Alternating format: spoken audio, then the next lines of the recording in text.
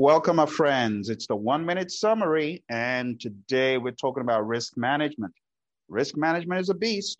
You got 7 processes here. Let's go to page 396. So if you take a look at page 396, you see you've got a number of processes. But here's the overarching thought. There are 7 things, but each of these things rolls up into one concept: uncertainty. Uncertainty that can impact the project positively or negatively. So one by one, the very first thing we want to do to deal with this uncertainty, positive or negative, is develop a plan. We call this plan risk management. We develop a plan for how to manage risks. The next process is identify risks. This is where we actually identify what could go wrong. We put it into a log called a risk log or a risk register. That is the formal name that PMI call it.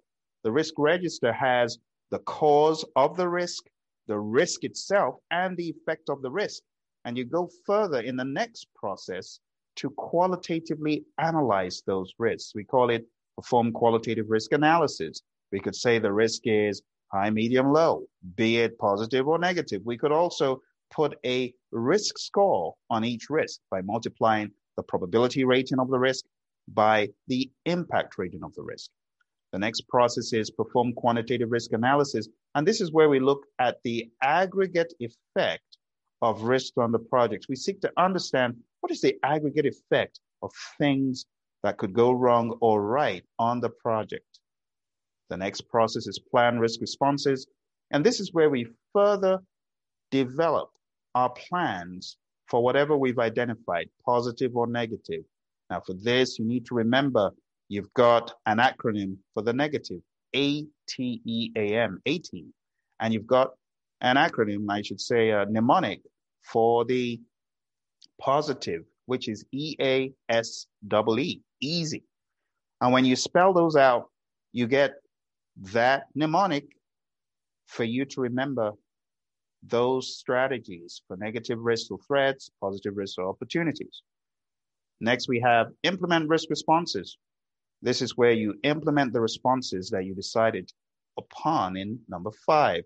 And number 7 is monitor risk. And this is the process of monitoring the implementation of agreed upon risk response plans. Now watch this.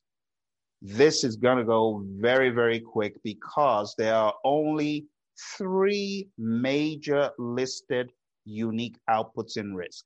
The first one comes from plan risk management. Is plan risk management, giving you the risk management plan. The second one, identify risk, gives you the risk register and the risk report. And guess what happens from there?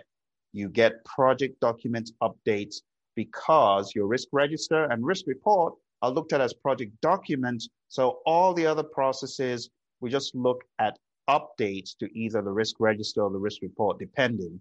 Perform quantitative risk analysis. We talk specifically about the risk report because it has those quantitative risks that we've identified, the analyses of the risks quantitatively expressed for the overall project risk and the individual project risks, all rolled up so that you understand the aggregate effect.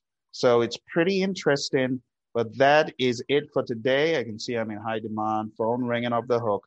Gotta go, my friends. Thank you very much for joining me. I'll see you tomorrow in our next episode. Bye for now.